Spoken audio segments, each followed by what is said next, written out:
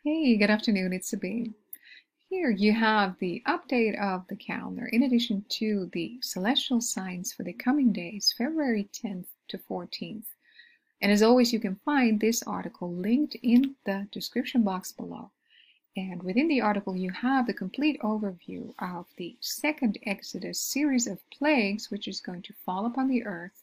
We've talked about that in the previous series. If you haven't seen that, you can take a look in the YouTube directory, but today is just a minor update of the calendar. And before we start, I'm going to share this message which the Lord laid on my heart for you. Fear ye not, stand still, and see the salvation of the Lord. Exodus 14, verse 13. And within the calendar update, you're going to see the calendar itself, but you're also going to have the opportunity to vet what I'm saying by clicking on these hyperlinked words in the text. And you can see the underlying research, but also find links to do further research about the topics I am raising. So I'm going to try to keep this overview as concise as possible. I'm going to enlarge it a bit to make it easier to read. So last time we shared the ending of the 70 years of Babylon, the marker of the first fruits. And you can see that I've added quite a few items to the calendar because the Lord, I believe, has given me further insight and understanding.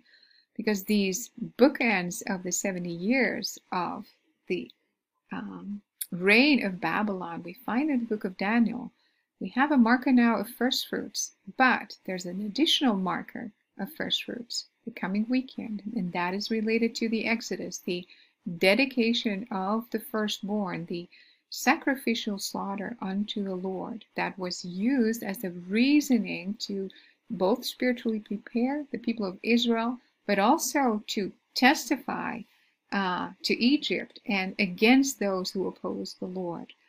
And that is the dedication of the firstborn and the sacrificial slaughter of the animals unto the Lord, the great feast that was part of the Exodus. So right after the departure and before they stood in front of the Red Sea, that moment we just touched upon.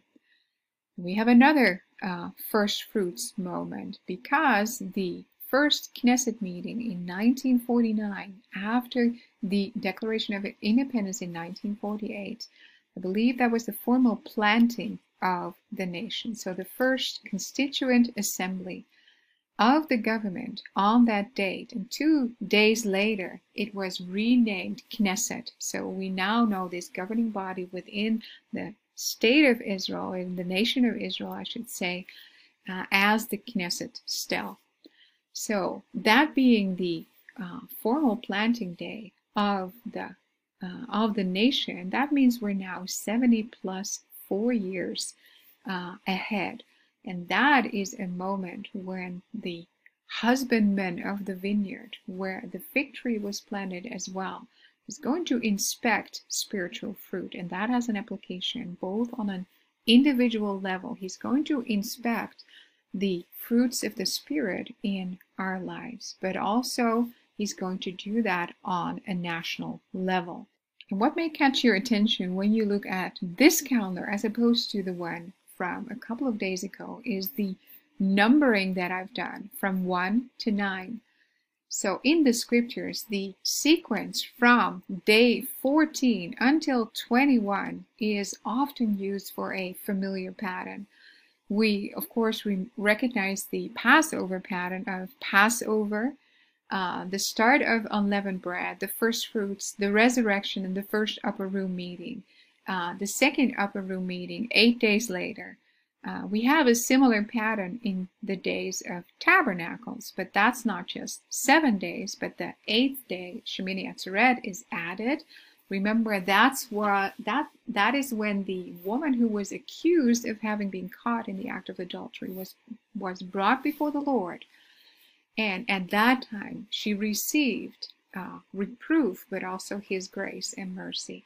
And the next day, Simchat Torah, the number 9 in scripture, is associated with judgment. So that was the day that is associated with judgment. So the pattern from the 15th until the 21, that is often on my mind. And as I was studying together with you the meaning of Tu B'Shavat and the first fruits that he is about to inspect but also harvest, I was pondering on the possibility that he's going to speed up both the Passover timeline, and on the cyclical calendar, Passover, the first month, is a mirror of the 7th month. So this is where I have listed that train of thought. Shavat 1521 appears to mirror the pattern of the 7 days of unleavened bread in month 1.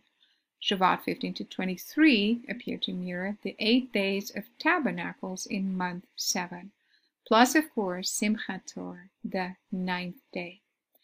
Because month 1 is a mirror of month 7 on the cyclical calendar. If you put all the biblical months on a wheel as opposed to linearly, we are used to looking at things linearly, but I often notice that in the heavens, but also on the calendar and the heavenly clock, the Lord often uses a circle.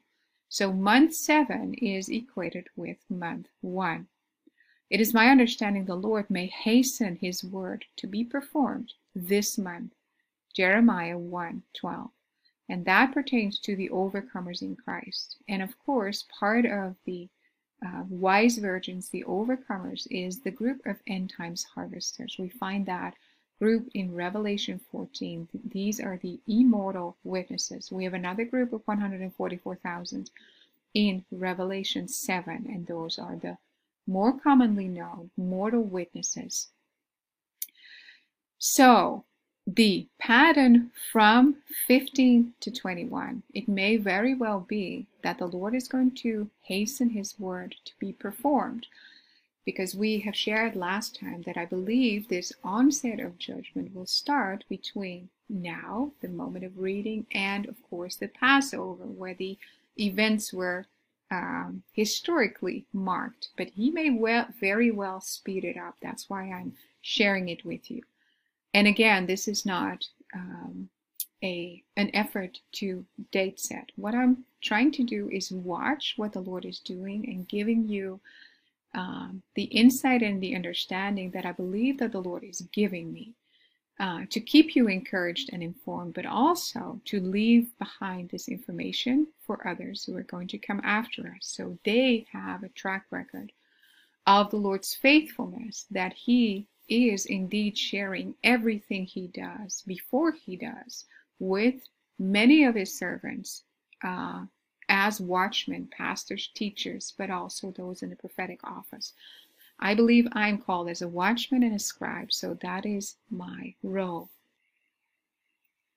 So if we then take a look at tomorrow, we're going to see in the overview of celestial signs that the moon is going to mark a glorification when it passes the star Zaniah, the star in the elbow of the Virgin, in a 144-degree angle. And it's going to align with the asteroid Ceres, the representation of Jesus as the grain offering, or the grain brought forth. And then it's going to align with Parima, the goddess of prophecy, which points to a fulfillment of prophecy. The E3 comet that we have looked at for quite some time is going to make a very important transition. It's going to transition from the charioteer, the shepherd, the driver of the chariots, Auriga, who holds the mother goat and the 2 kid goats close to his heart, into the constellation Taurus, the rushing and pushing bull with the 2 horns, indicative of the tribes of Ephraim and Manasseh, the 2 sons of Joseph. The Lord is coming in a double capacity to both judge but also rescue. And we have covered the difference between the wise believers, the faithful, the lukewarm believers, and the people who have yet to learn of the Lord as Lord and Savior, or who have hardened their heart against him. So the coming of the Lord will be experienced different by people based on the measure of their faith, their love, and obedience to the Lord. So after the astronomical transition from the shepherd, from the charioteer into Taurus the bull, we're seeing this picture of the arising of the overcomers in Christ. We're going to see that confirmed in the Torah readings, which were instituted by the scribe Ezra in his days. The portion is entitled Yetro, and it has ties to Judges 5 and Revelation 14. But we also have the marker of the dedication of the first fruits, the slaughter which was designated unto the Lord in the presence of the Midianites, Moses' father-in-law.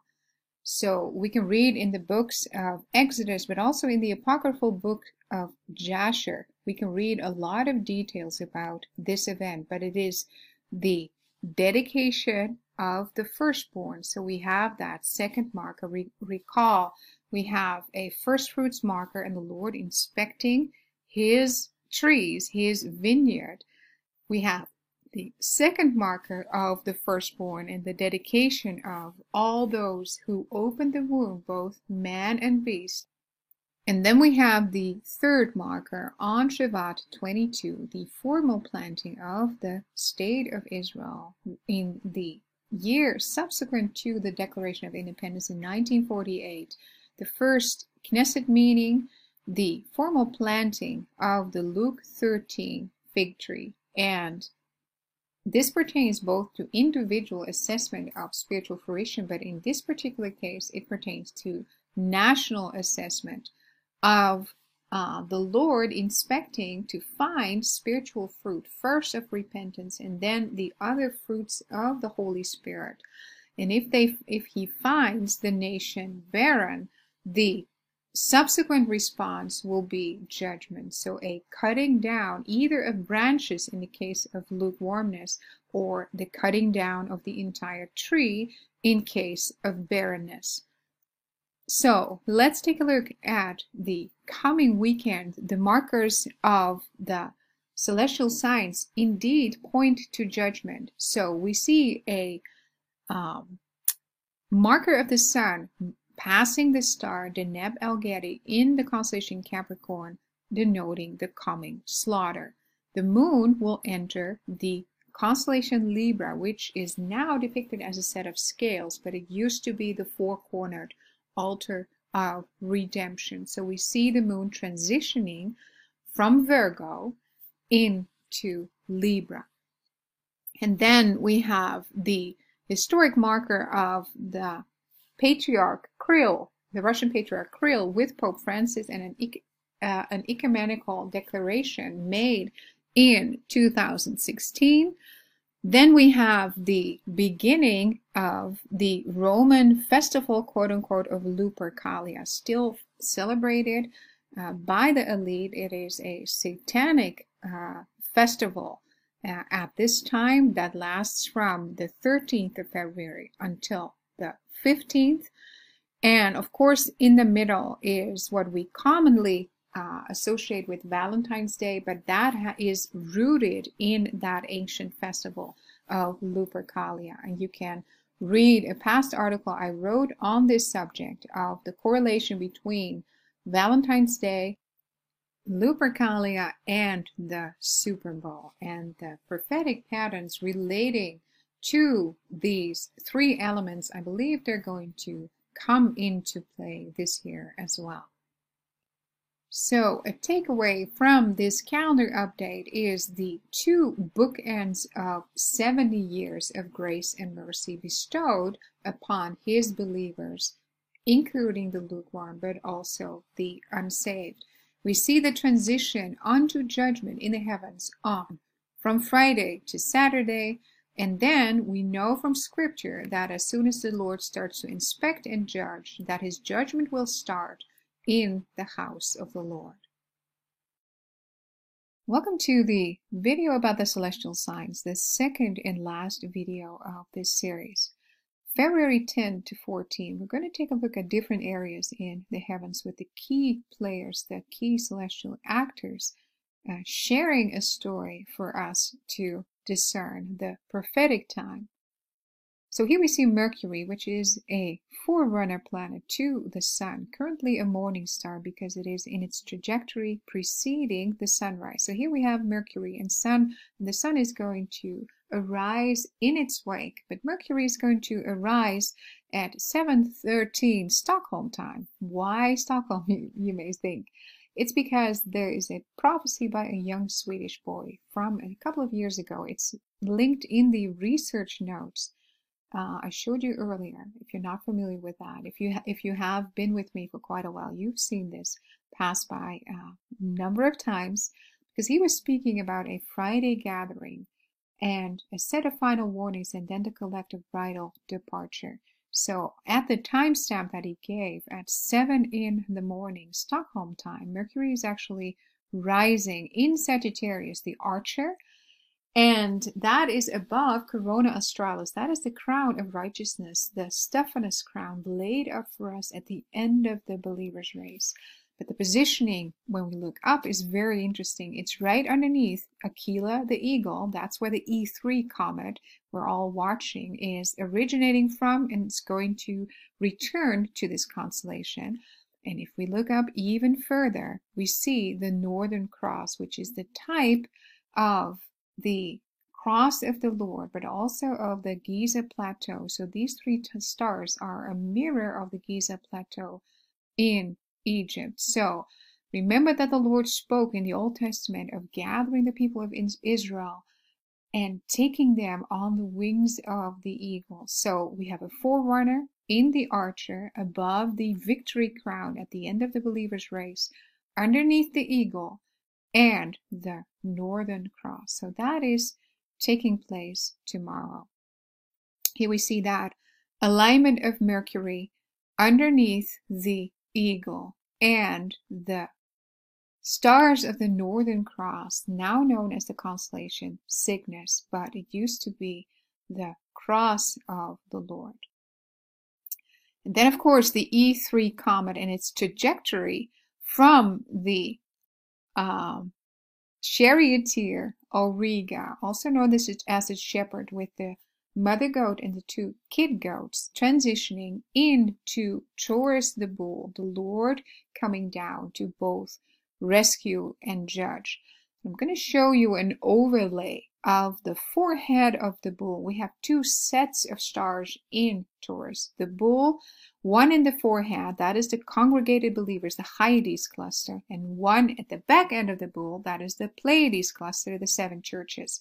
The Hyades cluster is where the comet is going to pass by. They are situated in the forehead of the bull, and each of those stars represents one of the seven churches.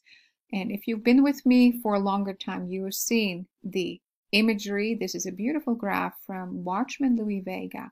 He's made an overlay of the Hyades cluster in the forehead of the bull. This is a mirror image of what we see in the heavens. And he has marked out these individual stars because they are, as we know it, in the western part of Turkey, which has been, of course, struck with an earthquake. In the next slide, we can see these individual churches marked out by these individual stars. We're going to look at a close-up so it's easier to see. So we have the brightest star in the eye of the bull, Aldebaran, which is a representation of the church of Ephesus who have lost their first love.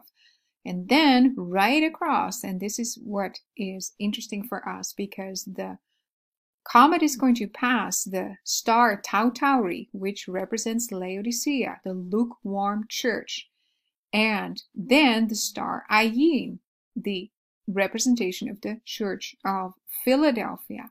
So remember that the eye of the bull is a representation of Ephesus, the star, which is now known as Ayin or Ayin, is the representation of Philadelphia. And then we have Tau Tauri, which is a representation of Laodicea. And I believe that these passings of the comet is not just inspection, but also the onset of judgment. So here we have the outline of Taurus the bull as we see it in the heavens. So this is the forehead of the bull. This is the horn, which is connected to Auriga the charioteer. That's where the E3 comet is coming from. It's now moving southward. This is the left horn of the bull. So before the comet enters into the area of the congregated believers, the Hyades cluster, it's going to pass Mars. Mars is aligned horizontally with the Pleiades, and Mars is associated with war and the archangel Michael standing up. So after passing Mars, the comet is going to cross the from our perspective, the right horn of the bull. From the bull's perspective, the left horn. That is going to take place on the 11th of February. Then the comet is going to progress further southward, and at the moment of its meridian, which is marked by the green line, that is the highest point in its daily trajectory. It is aligned with Mars, but also with the Pleiades. So this is the entire depiction of Taurus, the Pleiades, the 7 churches in the book of Revelation 1-3. They are found in the heavens over here. The Hyades cluster, those are the congregated believers. That is the individual alignment of the 7 churches we just showed. So Comet E3 is going to align with Mars and the Pleiades on the 11th of February. Then it's going to progress further southward and align with the star Ayin. Ayin is the representation of the Church of Philadelphia in the other eye of the bull.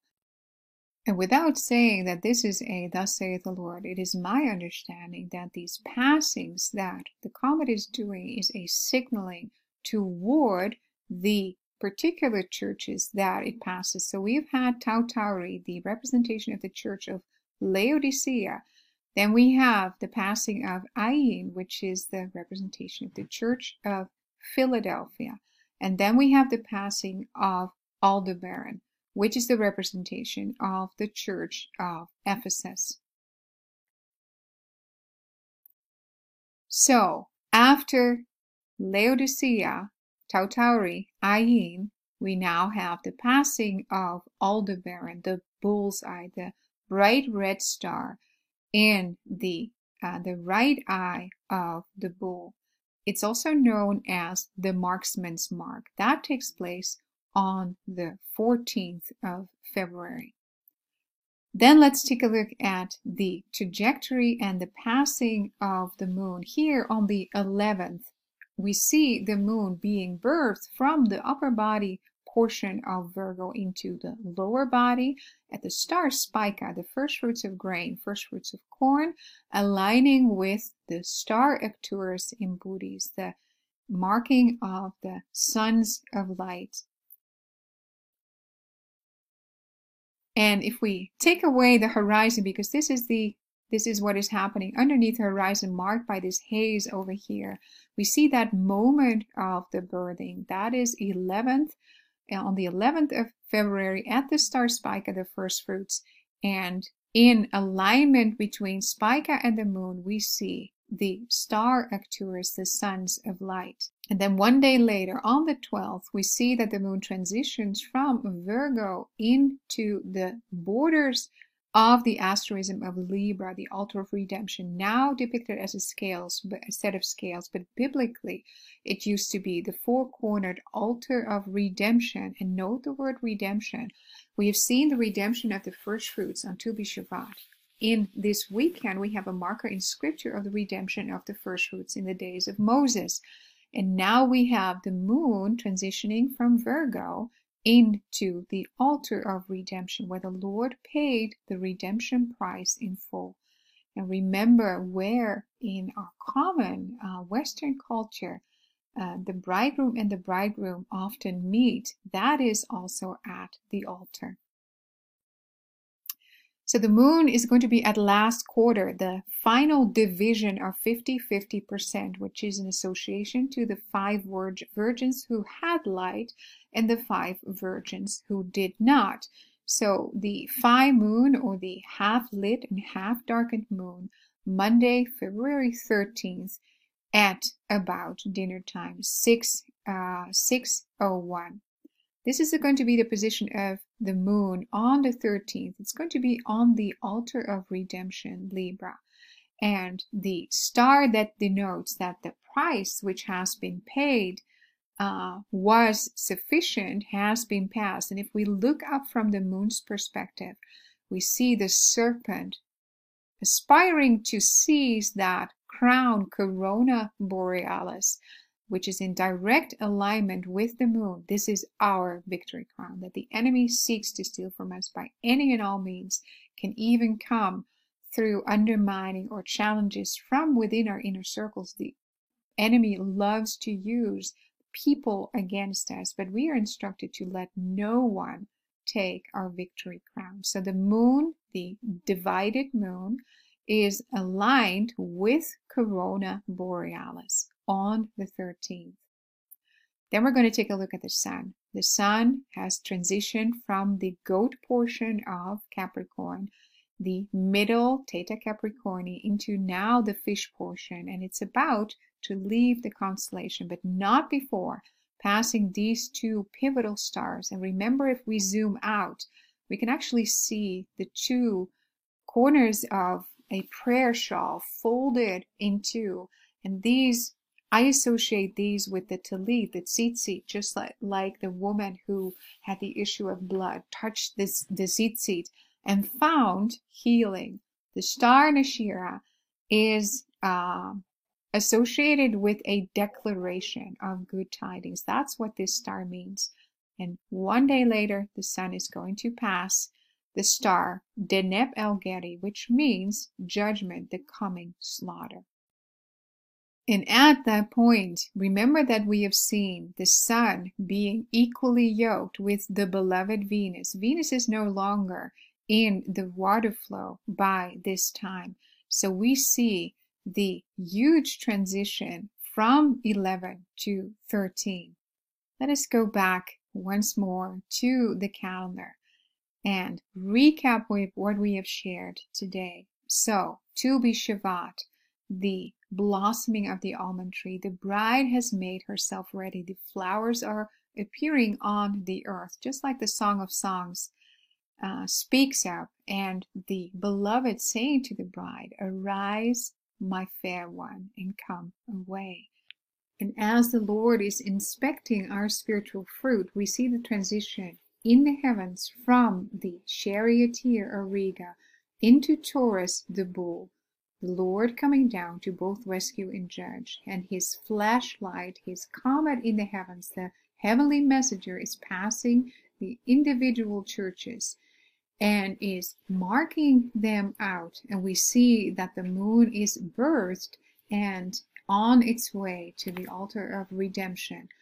We have the 5th day after the 15th, that is denoted for the dedication of the firstborn with Moses and Jethro in Midian.